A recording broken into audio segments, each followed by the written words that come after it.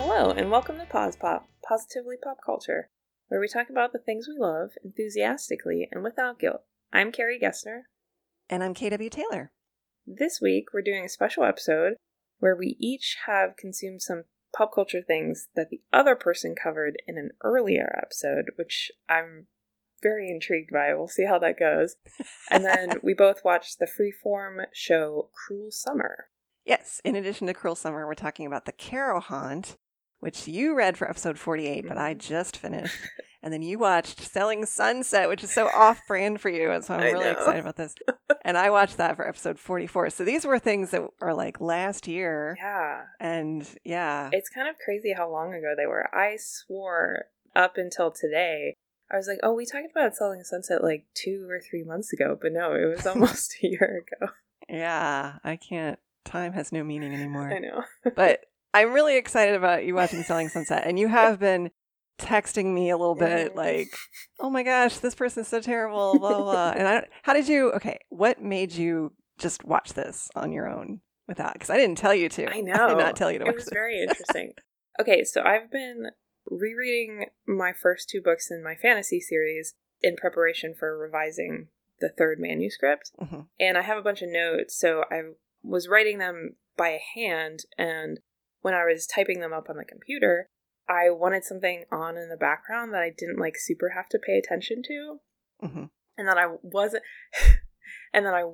going to be very interested in, so it wouldn't draw my attention away. And I picked this,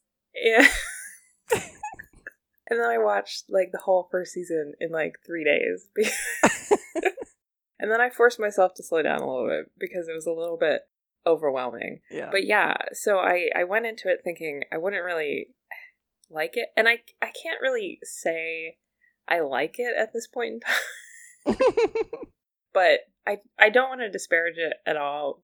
Where I'm coming from is that I don't watch a lot of reality television because it's very overwhelming. Just like there are always so many people talking and they're arguing at the same time, and I get really like on edge sometimes. Yeah.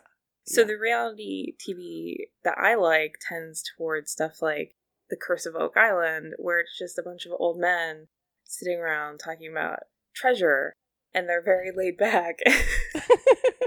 And it doesn't overwhelm me at all. So this just really, I wasn't sure what I was expecting, but sometimes it can get very in your face with the visuals and the auditory stuff. I'm like, okay, I need to take a step back. So that's basically where I'm coming from with it. I don't think it's a bad show at all. But what I find is interesting is you really loved all the houses and stuff. And it's really split into 2 parts. There's the real estate side of it, and then there's the interpersonal drama. And the interpersonal drama can get very overwhelming. Yeah. The house stuff is more interesting to me, but it's funny because you loved all the houses, and it's not my style at all. All these mansions out in LA, everything's like super modern.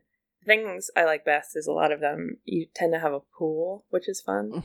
Yeah. But I'm watching these people go through these houses, and it's like, yeah, this is $3.35 million, and this one's like $7 million, and I'm just like, I would never live in that house, like no matter what the price was, just because it's not my style at all. So I think it's really interesting that it's so off base for me, and it's sort of like I don't know that much about LA, so I'm sort of getting a little peek into what living there is like, which is cool.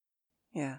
And the other thing about reality shows is, like, with fiction shows, I like to analyze characters and plot lines and stuff, but none of that is really there in a reality show. And I don't want to, because these are real people, and they might be possibly exaggerating themselves for the camera, or maybe editing is not super kind to them, but they are still real people. So I don't want to come right out and be like, wow, these people are awful, but they're not very nice to each other. They're not very nice to each other on camera. Yes. No. I don't know if it's different off camera, but I don't know. Yeah. Why don't we mention who we like, because then that's always positive. So okay. Yeah, great. Yeah. So, sorry, I didn't tell you anything about this show because I just assumed that people listened to the first episode where we talked about it. But it's called Selling Sunset. It follows the Oppenheim group, who are real estate brokers. It's run by Brett and Jason Oppenheim, who are twins. Mm-hmm.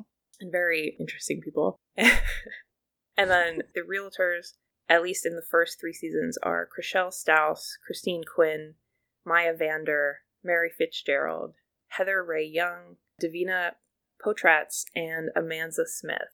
And obviously my favorite is Maya, because she just doesn't give a crap about anything that's going on interpersonally. Like, she sometimes gets involved, or like, but when she gets involved, it's usually like, I don't understand what happened. Like, can you tell me what happened? Or she'll say things like, maybe you're just, you're seeing it from your perspective, and she has her own perspective. Maybe you just both need to calm down. So she's very much like a calming presence. Yes. So I really like her. Mm-hmm. And I also really like Chrishell a lot. Yes. She comes into the office in season 1 as the new person, and she sort of has to prove herself. But I think she's just very nice, which is good. Mm-hmm. And she likes selling real estate, which is like, that's cool. You love your job. Yeah. She doesn't go out of her way to cause drama. It just sometimes happens, and she doesn't sometimes know how to deal with it. But what I like about her is she's always very, very level-headed. Like, when someone's yelling at her, she has a backbone and she'll stand up for herself. But she understands that you just can't talk to some people. So sometimes, there's no winning the argument. You just have to be like, okay, that's what you think, and here's what I think, and that's it. But she seems very adult and mature, I guess, in how she deals with some of the frustrations of all the interpersonal stuff. So, who do you like, if you want to remind us again? I like those two a lot also. And I do like Mary. I liked Mary in the beginning because she was like among the oldest in the group. And yet she doesn't totally act like that. She is a little bit more mature in some ways, but she has a lighthearted nature and can say kind of ditzy things sometimes, which are sometimes kind of funny. Yeah. And I think she's had probably the most sort of tumultuous relationship with some of the other people. But I think she ultimately she's become a little bit more good friends with Chrishell over time, which I think has helped her. Yeah. And I think she's the best realtor of them all. Yes. Like, she does the best job with actually selling houses and knowing her stuff about the houses. So I just think that since I like that element of the show a lot, her competency is just very appealing. You do love competency. I do. Yeah. And there's some tension among her and everyone else, because everyone else sometimes will voice the opinion that they think Jason gives her more listings and stuff like that. So I don't know where he's going with that, but there's a reason she's competent. There is a reason she's competent, but I think they think it's because she and Jason used to date. Yeah. But I think it's because she's just a really good realtor. So yeah. Anyway. Definitely. Both things can be true. Exactly. Both things can be true. Yeah. Mary grew on me a lot. Mm-hmm. I also like Amanda most of the time. Yeah. And we won't talk about anyone else. No, we won't. I think that they all have good qualities. They all actually have good qualities. They have qualities that make them good television. Mm-hmm. But some of that is a little bit stressful at times. Yeah. One of the things I don't appreciate is that Brett and Jason are very much... Well, the whole thing, they don't have any work-life balance. No. They go out all the time with their coworkers, and they're always like, we're a family. And I'm like, no, that's not healthy. Like, you need a separation. Yeah. And also, Brett and Jason are very much like, they've made comments about how they don't like their realtors dating because they get too wrapped up in relationships and not enough about work. And I'm just like, oh my gosh, do you understand what a work-life balance is? Do you? Mm-hmm. So, that's a little bit overwhelming. Yeah. I will say, too, that if you like the idea of LA real estate with a little bit less of the interpersonal drama and with more diversity of home styles, you should watch $1 Million Listing LA instead or in addition. Okay. Because they do show on that show, first of all, it's not about the interpersonal drama. It's much more about the real estate. And at least one of the realtors on there, Jason Flagg, specializes in slightly older properties. So you see these neat old Spanish mission style homes, Victorian homes, Art Deco, things that have been converted, things. He's very into old Hollywood. Gotcha. So you might dig that show a little bit better. So maybe look for that. I might check it out. I actually don't really love real estate shows. Which is part of the reason I was like, oh, this won't attract my interest at all. I'll just have it on in the background. But that sounds, it sounds like I could get a more full picture of what LA real estate is like, which would be good, I think. Yeah. So it's a trip. I told myself I would only watch the first season, but of course I watched all 3. And it's been renewed for seasons 4 and 5. I don't know exactly when they're dropping, but I don't know. I'll probably end up watching it. I'm excited for it. Yeah. But I'm glad you are. It's just a little bit too stressful for me. But yeah, I'll probably watch it. We could talk about it. Okay. Anyway, so you went back and what made you pick up The Caro Haunt, which is a book that I read, again, almost a year ago. Yeah. Yeah. So when you talked about it, it sounded really appealing to me. And I bought the Kindle edition right then, but I had not read it. And I can't remember. I think I was like in between books and was just like, oh, there was that ghost story book that we talked about on the pod. And so I picked it up and read it pretty quickly. But some things about it were a lot more scary for me than maybe for you when you read it, because I read mostly late at night to go to sleep. And it's interesting enough that it kept me up a little bit, for one thing. Mm-hmm. And I, as you know, but our listeners may not know, I live in a Victorian home built in 1890. Mm-hmm. And even though I'm not in Australia, which is where this novel is set, it's a little scary to be reading about a ghost story that takes place in an old Victorian manor house when you're in a Victorian house late at night and you hear every little noise and everything's very dark. And I just made every mistake in the book of like, don't read scary things late at night. Don't read them in the same kind of environment that they're set in. Blah, blah, blah. I did everything I shouldn't have. And it was really scary. And a lot of the, like the backstory of how the haunting kind of comes about was really creepy to me. And just, it was very scary.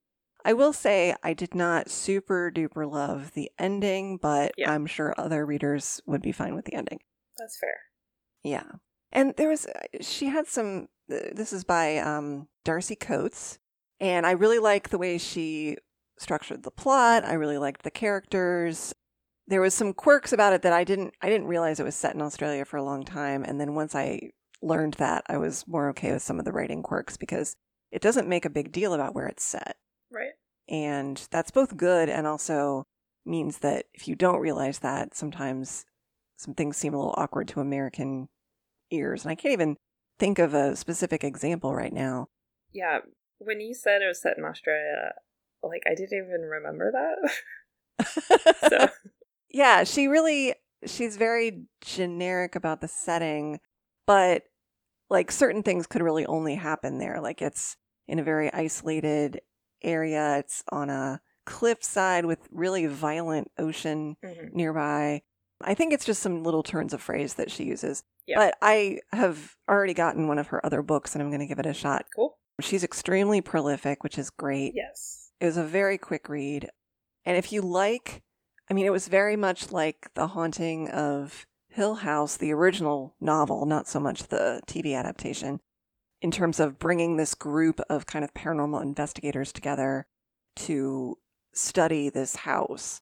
None of them actually live there. It's been uninhabited. It was a hotel at one point. It was a sanitarium at one point. It was the scene of a lot of grisly murders. And the main character, is a tour guide who runs little like haunted house tours through it. So she knows about the house quite a bit. But yeah, it was really good. Cool. It was creepy. Jump scares, lots of ghosts coming out of the woodwork. And I think that's really easy to convey in a film, but harder to convey in a book. But Coates really does a good job conveying it in book form. So I did really enjoy it. Awesome. Yeah, but you sort of reacted when I said I didn't super love the ending. Did you feel similarly? You know what? I don't quite remember exactly what happened at the end. Okay. But yeah, I think there were a few things where I was like, okay, I guess so. Like, I just remembered not loving it. And I remember something that happens. There's also like a flash forward. Mm-hmm. And I'm just like, okay. Yeah. But yeah, I could see how people would not be terribly taken by the ending, I guess. Yeah. But I don't think it's terrible. And in some ways it provided me a sense of closure, and it doesn't really leave itself open for a sequel or anything. So if you want a book that has a nice, wrapped it all together ending, this would be a good choice. I sometimes like a little bit more ambiguity, but I think that was my issue. Yes, you are like that, yeah. Which is cool. Yeah, I'm glad you mostly enjoyed it. Her writing style to me is, like you said, it's a very quick read. Mm-hmm. And she's very prolific. So I also have a couple of her other titles on my Kindle ready to go for when I need a little scare. Yeah. I think I will wait and read the next book of hers that I got. I'm going to wait for a vacation where I am in the sun. I'm going to read it during the day. I'm going to not read it in my creepy house late at night, which my house is not creepy, but there was a certain oh man, this hallway sounds real familiar. And I just I don't have a mansion or anything, but it just was upsetting me in terms of the era of these ghosts and stuff. So I get it. But yeah, if you want some good classic, and it is there's things that seem violent and gruesome and upsetting, but it's also not that much. So if you want a scare that's kind of mostly based around things that can't totally hurt you, this would be another reason to pick this up. Yeah. Awesome. Yeah. Well, to move on to something that is also a little bit disturbing and unsettling in a different way, but in the visual medium, you recently finished Freeform's TV show Cruel Summer. Yes. And I finished it recently too. Mm-hmm. Let's just jump right into that. Okay. So it's set in 1993 to 1995 in a fictional town in Texas, and it follows two girls, Kate Wallace, who's very popular, and she disappears without a trace in 1993, and then Jeanette Turner is sort of an outcast. She has a couple good friends, but is not very popular, and through the lens of Kate's disappearance, you see her changing, and she changes her appearance, she becomes more popular. She starts dating Kate's ex-boyfriend, and then Kate is found in 1994 in the basement of their high school principal's house. Vice principal. Sorry, yes, the vice principal's house. Thank you. And the main conflict in the story is Kate accuses Jeanette of seeing her in the house and not saying anything, and then Jeanette in 1995 countersues for defamation of character. Or I guess it's not countersue because, she sues for defamation of character. Mm-hmm. And the story is very interesting in that it will show you all 3 years in each episode. So it jumps time periods a lot. Mm-hmm. And it can be confusing, but they do a couple of visual things to help you out knowing what year is which year. Jeanette's hairstyle changes. So in 1993, it's curly. In 1994, it's straight. In 1995, she cuts it very short. And then they also have sort of filters for the different time periods. So the 1993 one is very bright, and the 1995 one ends up being very dark and depleted, and sort of all the color is sapped from it. So it's not black and white, but it's not very bright at all. Mm-hmm. Mm-hmm. So yeah, it's kind of a really interesting premise. Mm-hmm. Do you want to add anything to that? Yeah. With the way you talked about the filters, the 93 is sort of with almost a brightened sepia tone with high saturation, and then the 94 is kind of normal, and 95 they've desaturated it and added a blue tinge to it, which I liked all that. Yeah, and the actors are great. Olivia Holt plays Kate Wallace. She's best known for the Marvel TV show. It was also on Freeform. Cloak and Dagger. Cloak and Dagger, yeah. That was a good show. Yeah, and Chiara Aurelia is Jeanette, and I think this is one of her first roles, and she's fantastic. She's very young, and so I just think she's somebody to watch in the future. Harley Quinn Smith is Mallory, who starts out as Jeanette's best friend and then becomes Kate's best friend. It's very interesting. Yeah, and she's the daughter of Kevin Smith, and I think this is she's been in a couple things before, but this is certainly her breakout role. Lots of other good actors in it, but I think those three are particularly compelling and do such a great job with their roles. And for me, it was very nostalgic because I am close to the age of these people would have been. So like high school in the early 90s is very relatable. They choose good music. And we had a sort of misunderstanding about the title. Like I initially was like, oh, the title is clearly about the Bananarama song, Cruel Summer, which is from 1983 and would have been in the childhood of these people in their proper age group. But you were like, no. Okay, first of all, you didn't specify the Bananarama song. You just said the song Cruel Summer. And obviously, I live in 2021, and my brain jumped straight to Taylor Swift's Cruel Summer. And I was like, that song wasn't released yet. Yeah, because I was complaining that they haven't actually played the song in the show, and they did not play either, because the Taylor Swift song is not a cover of the Bananarama song. It is a totally separate, different song. Yeah. Did they not play it at the end of the last episode? I don't think so. Okay. I don't think so. Although I was watching this on Hulu, so it's possible that the credits were not always viewable. Sometimes it like rolls over into the next thing, cuts the credits off. So yeah. Yeah. And I was also feeling very old because Michael Landis plays Jeanette's dad.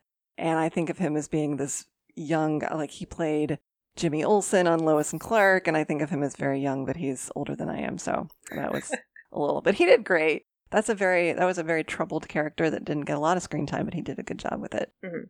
Yeah. So yeah, it's very much an unfolding mystery. Mm-hmm. It's always the same date at a different point in time in 3 different years. So they'll say like July 4th of 1993, 1994, and 1995. And through these clues, you end up by the end of the series getting a complete picture of what really happened. And several episodes end up totally breaking open expectations and subverting what you would have thought was going on with the mystery. Yeah. It's also upsetting because I think let's see, who plays Martin Harris? Oh, Blake Lee plays Martin Harris, who is the vice principal. And the thing I've mostly seen him in before was he had a very minor role on Parks and Recreation. Okay. Playing April's boyfriend at one point, and he was a totally different sort of person. So in some ways you end up following him a lot more than is comfortable. And that's, I don't know, there's some choices they make that are a little bit upsetting and force you to really think about motivation and who's really evil and who's really good and who's lying about things. Yes. That's a big thing. Yeah. Yeah. One of the things that I thought was really cool was it brings up the question, are they lying or is their perspective just different from yours? Mm-hmm. And I think that's kind of at the heart of the conflict between Kate and Jeanette. And I don't know if you want to get into this yet, but I really thought they did a great job with that in the last episode. Mm-hmm. They do finally get to talk and confront each other about what happened. Mm-hmm. And it's clear that they're both right in their own way. Mm-hmm. And I thought it was a really fantastic way to wrap everything up until the very last, 30 seconds, the very last scene. Yeah. In which they sort of blew up that idea of personal honesty from Jeanette's perspective, mm-hmm. Which was a little disappointing. And I don't know, we don't have to go into specifics, but mm-hmm. I thought this was a really great show for the first 9 episodes and 55 minutes. Just sort of be willing to be surprised at every moment. Yeah. I think it was episode 9 or episode 8 or 9 really broke things open for me in terms of what I thought was true. Yeah. And I was just like, jaw on the floor. And I know I was texting you about that. Yes. And yeah, the very ending was not necessarily how I would have chosen to write it, but it did get renewed for a second season. And I don't know if it's going to be an anthology series or if they are going to continue with this storyline and just kind of further dismantle things and truth and lies, etc., or to go to a different time period and follow different people. But I think there were things about the very end that were telegraphed early on. Yeah. And it's just, I think too that these two young actresses did such a good job with their characters that you want the truth to be that they are both actually good people. Yes. And that's what I wanted. But what you want and what is actually true are not always necessarily the same. And I think, some showrunners of other shows that are kind of similar have said things along the lines of, we're going to give you what you need, not what you want. And so, maybe it's that we need to realize that not everyone is a good person, and that's really upsetting. Yeah, that's true. So. Yeah, that's a good point. I've been thinking about this a lot in conjunction with some other shows and some other twists. And I think it's always a very delicate balance between, are we giving you what you need? Are we staying true to the characters? Or are we twisting the story just for the sake of surprising you? Yeah. And you can make that decision for yourself. Yeah. But it's very good. It's a quick watch. I watched, there was nights where I watched multiple episodes at the same time. I think it is leaving Hulu at some point, so try to find it as soon as you can. I also like the fact that because it's set many years ago, but it is about late teens, I think it can appeal to a wide variety of viewers. Those like me that are older and think, oh, well, this is like when I was this age. But people who are currently much younger would also find it very appealing. Freeform does some great stuff, man. I really have been impressed with a lot of the things I've watched on there, and it's kind of funny, but I think we think of it as the YA network, and it sort of is. Yeah, I think it's going through a transformation right now. Yeah. Because I think they got a new, I don't know what you call the head of a network. I guess the head of the network. Head of the network. I think they got a new one, and she's sort of been steering them in a slightly different direction, which is very exciting. Cool, yeah. I do want to point out there, if you haven't guessed from our talk of the premise of the show, there are some uncomfortable topics involved. So just watch out for that. And I also want to give a shout out to Alias Barnes, who plays Vince Fuller, one of Jeanette's friends. I thought he was very good, and I just want all of the good things for him. Yes, he was very good. Yeah. And also Ben Kane as Rod Wallace, who is Kate's stepfather. Yes. I thought he was great as well. And if they go in the direction of extending this storyline instead of an anthology story, I would love to see both of those characters given a little bit more to do. They're developed, but I just want to see them more and see their relationships with Kate and Jeanette. So, great. Cool. So, next week, we both, not super long ago, watched the 2017 version of Murder on the Orient Express. So we're going to talk about that. Carrie is going to talk about a book called Architects of Memory, and I'm going to talk about the HBO Max series Made for Love. Our theme music is by Joseph McDade. You can find me on Twitter at KW Taylor Writer. And me on Twitter at Carrie Gessner. And you can find us together on Twitter at Pause Pop Podcast. If you'd rather email us, you can do that at positivelypopculture@gmail.com. You can also find our website at positivelypopculture.com. And please rate us and review us on iTunes or wherever you get your podcast. If you enjoy us, of course. Thanks for listening. Stay healthy and safe, and join us next time for another episode of Pause Pop.